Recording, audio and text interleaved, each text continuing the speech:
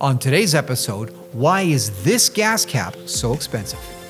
Today's episode is brought to you by Engineering.com, a globally trusted source for engineering content. Check out this and many other exclusive videos for the engineering professional found only on Engineering.com TV today. Now, if you're an engineer who likes the outdoors, one thing you definitely understand is that there's a huge amount of high technology in recreational power sports products.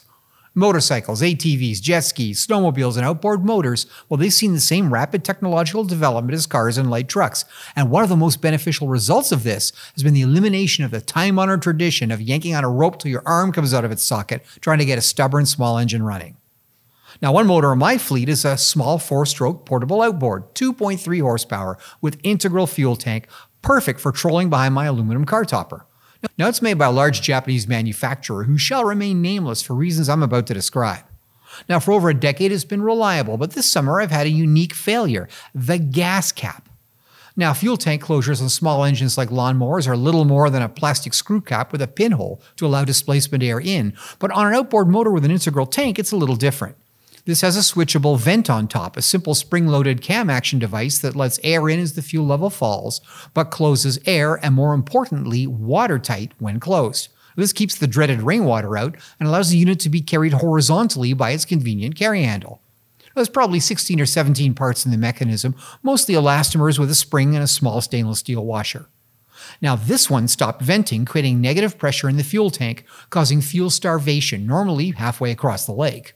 Now, this isn't a difficult thing to troubleshoot since loosening the cap resulted in an easy restart and smooth running, so it was off to my local dealer to purchase a replacement. No big deal.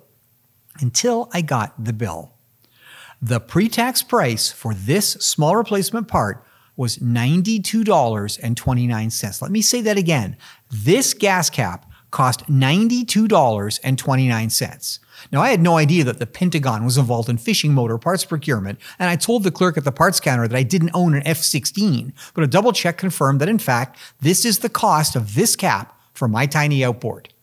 So why is this thing so expensive? Well, part of it is the country of origin, which in this case is Japan and not China, where the engine was actually assembled. And a factor may be the choice of high durability polymers, something essential in a motor that spends much of its life outdoors, and it's a major reason why I prefer to buy OEM replacement parts for outboard motors.